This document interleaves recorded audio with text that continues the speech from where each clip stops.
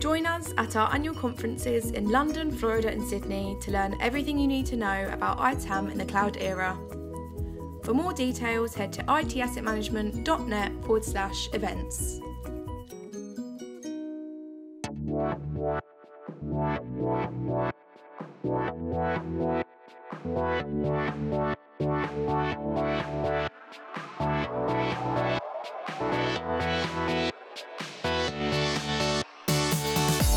Welcome to the ITAM Review podcast, news, reviews and resources for ITAM, SAM and software licensing professionals.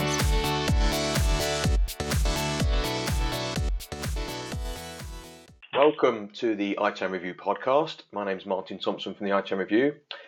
Today on the podcast, I'm very pleased to welcome Danny Begg. Danny is a long-term supporter and contributor towards the ITAM Review and the campaign for licensing. Very much my go-to guy helping with the ITAM Review. So welcome, Danny, and very much welcome to the podcast. Thanks, Martin. So for the benefit of people that don't know you, could you where do you currently work at the moment, and what's your role? So I currently work for Sainsbury's Argos, the Argos arm of the Sainsbury's Group, and I've been here for about 2.5 years so far. Okay. And before we dig into your current role, I'd love to go backwards and look at how did you first get into IT in the first place? Never mind SAM and ITAM, but how did you actually get into IT in the first place? Where did you start out? So it started up when I was up in Aberdeen. When I was about 20, I went to university and I started to do a degree in mechanical and offshore engineering. I'll tell you what, after about a year, I basically hated the subject. Didn't really enjoy what I was doing and decided, well, I could continue on and get a degree, or I could drop out and start to do something much more interesting to me. Now at that time, I was very interested in computers and how they worked and what we did with them. So I went around and knocked on doors in the local area until a local IT firm took me on. And that's where I basically started. From there, I kind of spent about 10 years up in Aberdeen and then down in London, working for a number of companies, basically doing solutioning, project management, and various different things all around the IT space.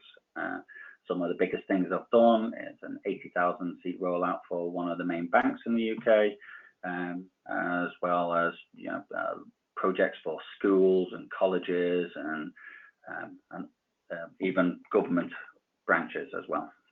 So when you were in Aberdeen and you're doing oil and gas stuff, what was the outcome of that if you'd done that degree? You end up on an oil rig or something doing that? Yeah, probably on an oil rig. Right. Yeah. Decide on what piping went where and decide on how to build the oil rigs and stuff like that. Probably would have been quite an interesting career. What turned you off that then? Why wasn't it what you expected?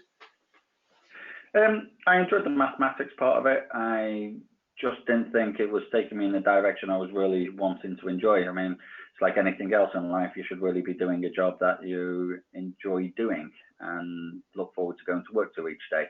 And I started just resenting going to university. So I just realized that basically university wasn't for me, and maybe I should go and do something that was a bit more interesting for me.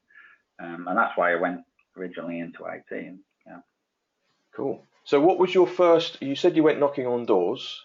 What was your first IT role, and what were you doing? So basically, I was just a build engineer, just building computers, putting them together. Putting operating systems on them and then sending them out to customers, doing some small support for some of the oil companies within Aberdeen. And that's basically what this small consultancy firm of around about 20 or 30 people did. So I was on the lowest rung and just made my way up from there. Right. And I see in your LinkedIn history that you've got a bit of a service management background. So you went from building PCs and almost like a system admin type role, and then how did you get into those sort of service delivery or service management type things? So from there, I went into kind of like a systems engineer and then a senior systems engineer, and just worked my way up where I was putting in solutions that architects would create.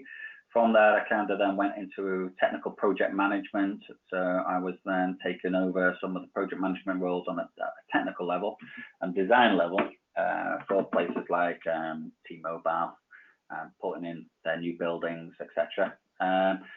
From there, I kind of then progressed into doing such a bit more like business analyst roles, all with the same types of companies, just kind of moving my way up the ladder, kind of moving from side to side as well, still staying very technical, but also building up my business acumen in various areas. I did a technical project management role, except for a large bank. That's the bit that really started to introduce me into SAM in a way. We had to ensure that we coded all of the software that we were taking from people's machines when we were upgrading them, and ensuring they had it on their new machines and that the bank had relevant licenses for them. And we did that in an Excel spreadsheet, which was hell on earth. And at that time, I thought there must be an easier and a better way to do this. But it wasn't really until about a year and a half later when I decided to move job roles from, that I ended up looking for a job in the actual SAM space. And how did that come about? What was your first SAM role? So my first SAM role was actually with a firm over in Harpenden. Stayed there for about 2.5 years before moving into my current role at Sainsbury's Argos. And in that role, I ended up doing the service delivery pieces as well as doing some of the technical delivery along with the technical team. And I also got into doing some of the typical SAM licensing as well. So that gave me a good grounding in everything I wanted. From that point is when I actually started to think there was more to SAM and more things that could be done. So one of the reasons why I ended up leaving that business was purely I wanted to go onto a greenfield site and actually implement what I thought SAM should be like and the things that I think it should be doing. Which is when I started to work a lot more with the ITAM review at that point, and actually putting across some of the things that I think we should be doing as a community of professionals. So what was the role at HRG? Was that how did you actually come across that? Were you headhunted, or would you put your CV forward, or how did that work? It was actually a couple of people from inside the industry who told me that the role was open and encouraged me to go for it. So it was between HRG and another company that I went and had an interview at, and I chose HRG to move forward with. Cool. And I'm not sure how much you would be able to disclose on a podcast, but for those of you that from maybe outside the UK, Home Retail Group owns Argos, which is top 5 retailer in the UK, something like that. Yep. I'm guessing. Second largest online retailer. And Sainsbury's, which you've since acquired or merged with, or they bought you, or however it worked, is top 4 supermarket chain, something like that, I'm guessing. Yeah, I think the second largest supermarket chain next to Tesco's.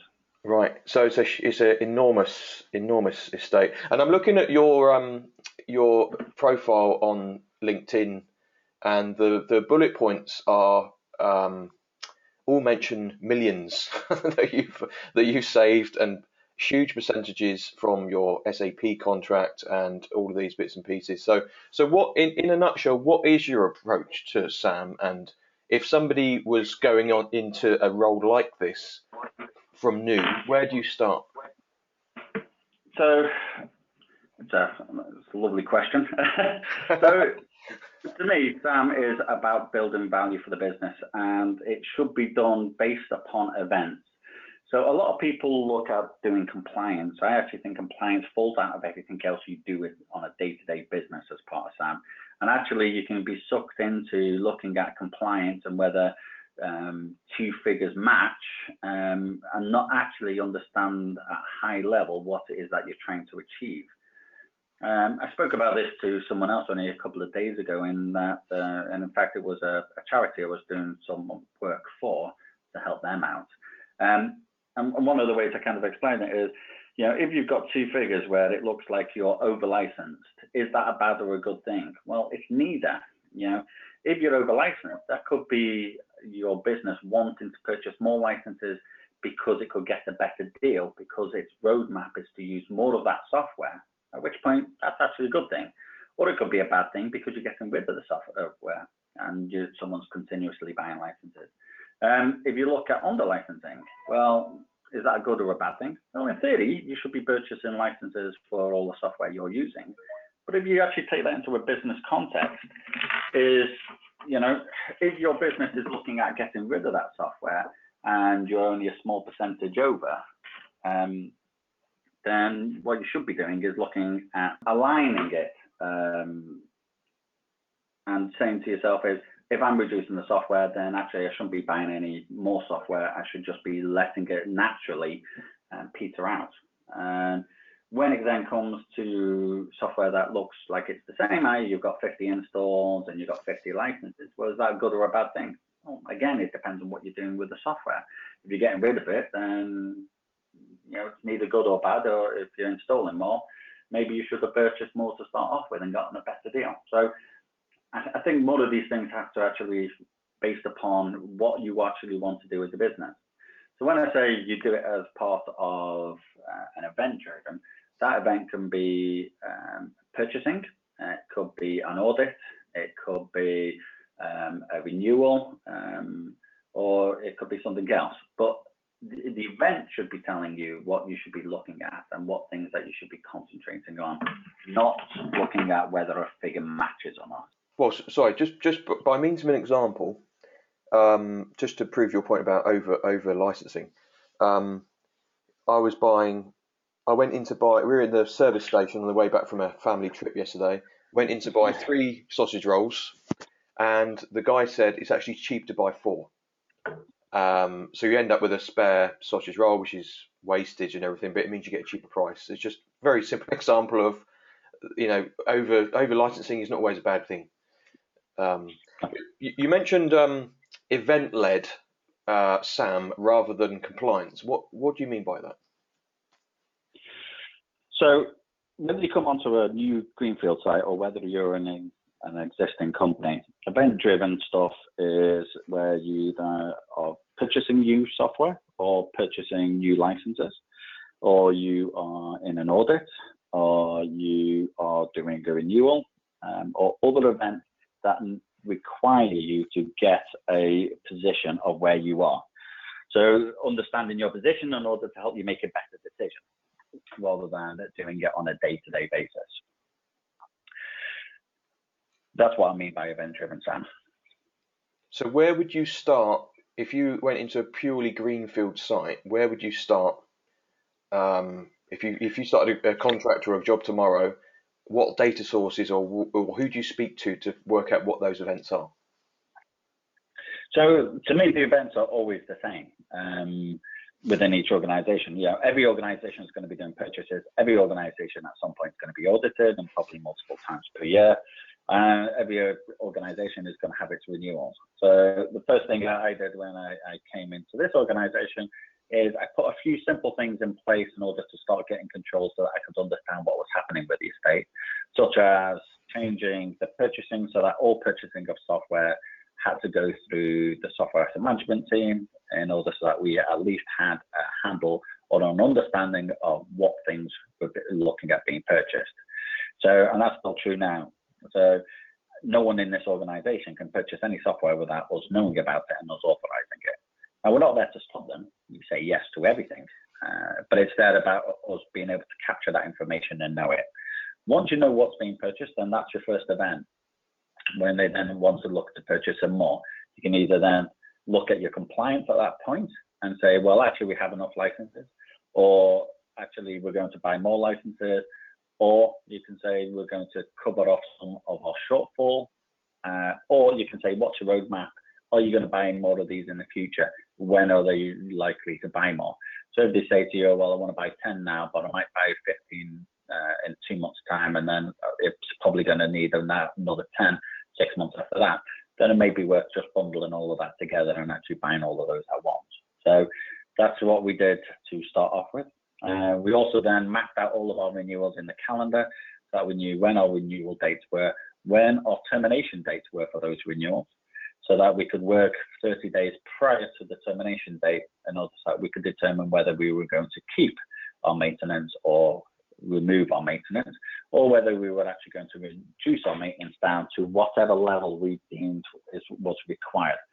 And sometimes that's a good thing and a bad thing. So when I look at, if I was to look at a particular product and we were only using 80, even though we had licenses for 100, you may want to move your maintenance down to 80 licenses.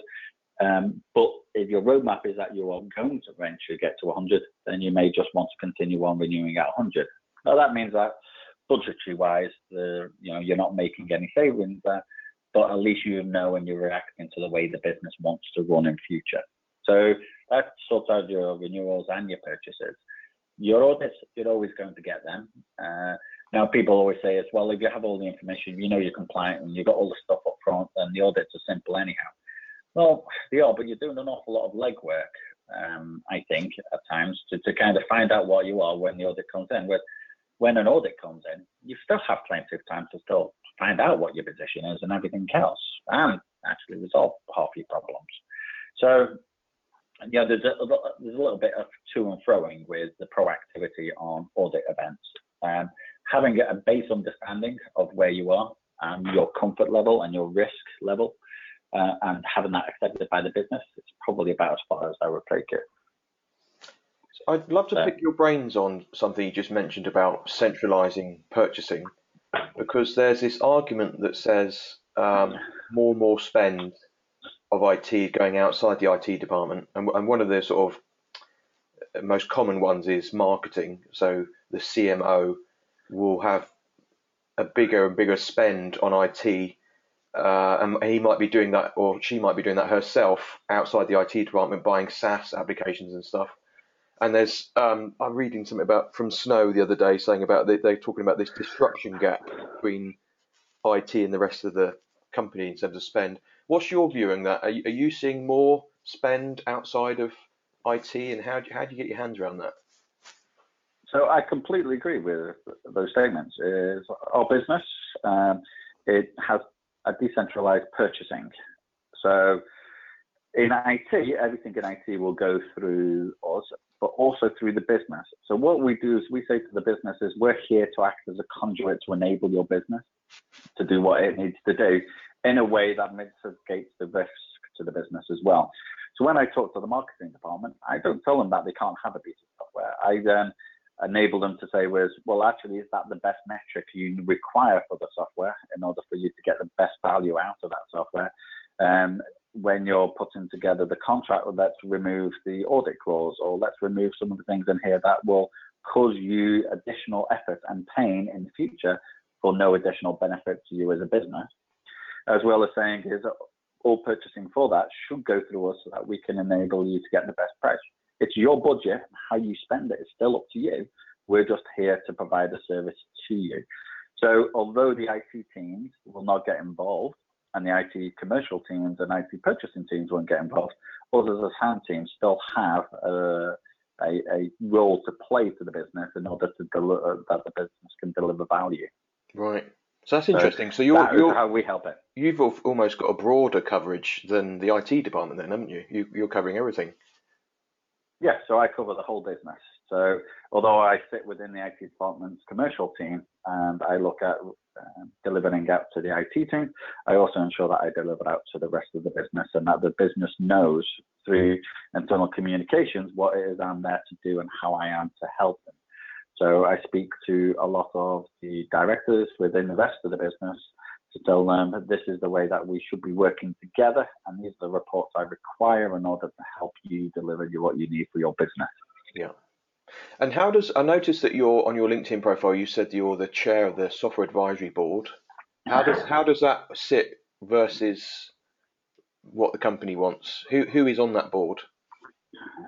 So on that board is mainly IT leadership team. So I report to the CFO as part of that, the CTO, and the director for development. And then the rest of the people on that team tend to be people such as the head of infrastructure, some other IT finance people as well.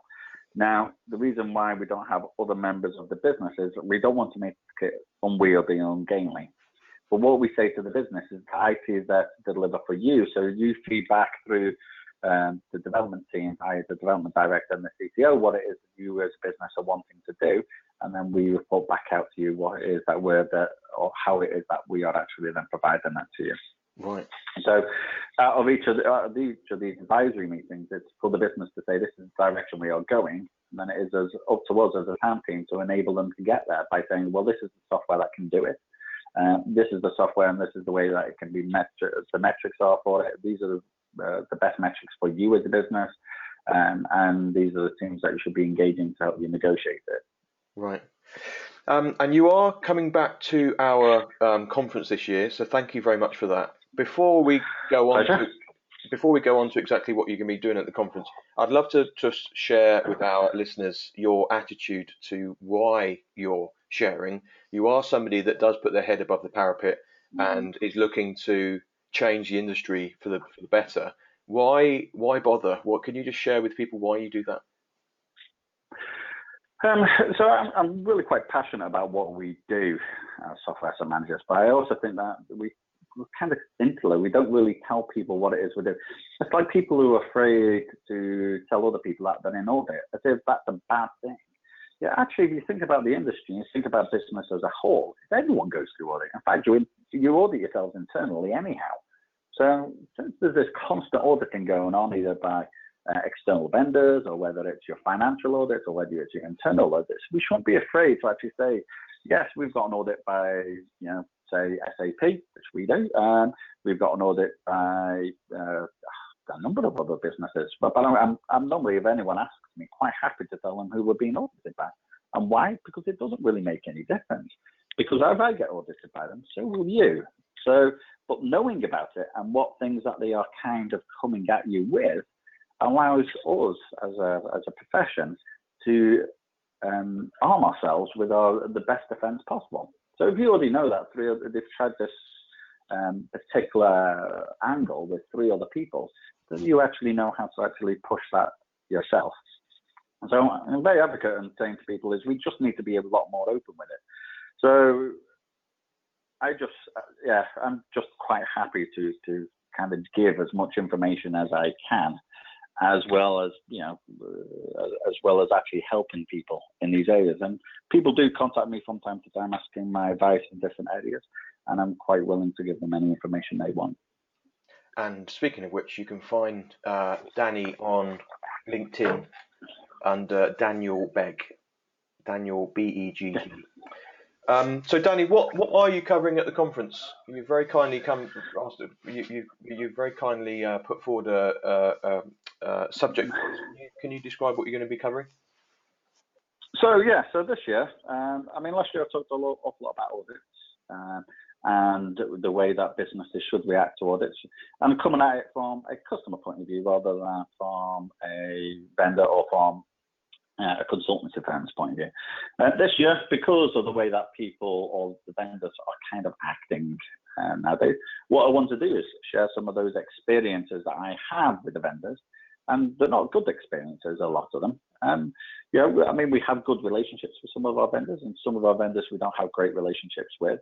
But it's some of the actions and the things that I see vendors doing and I've experienced that I want to share with people to say, these are the bad practices. These are the things that I'm seeing people doing. And please, tell me what they are doing to you so that this information gets out there and arms all the rest of us. So, after all, we all know that the vendors talk to each other, the audit firms talk to each other, whether it's off the record or on the record. So we need to be equally collaborative, don't we? For sure.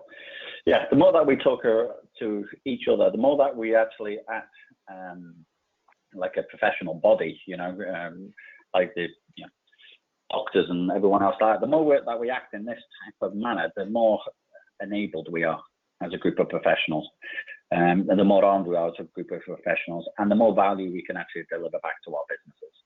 And that's the main reason why we're there in our businesses. Danny from HRG, thank you very much for your time today. We look forward to seeing your session at conference in the UK in June. Thank you very much for joining the podcast. We look forward to seeing you soon.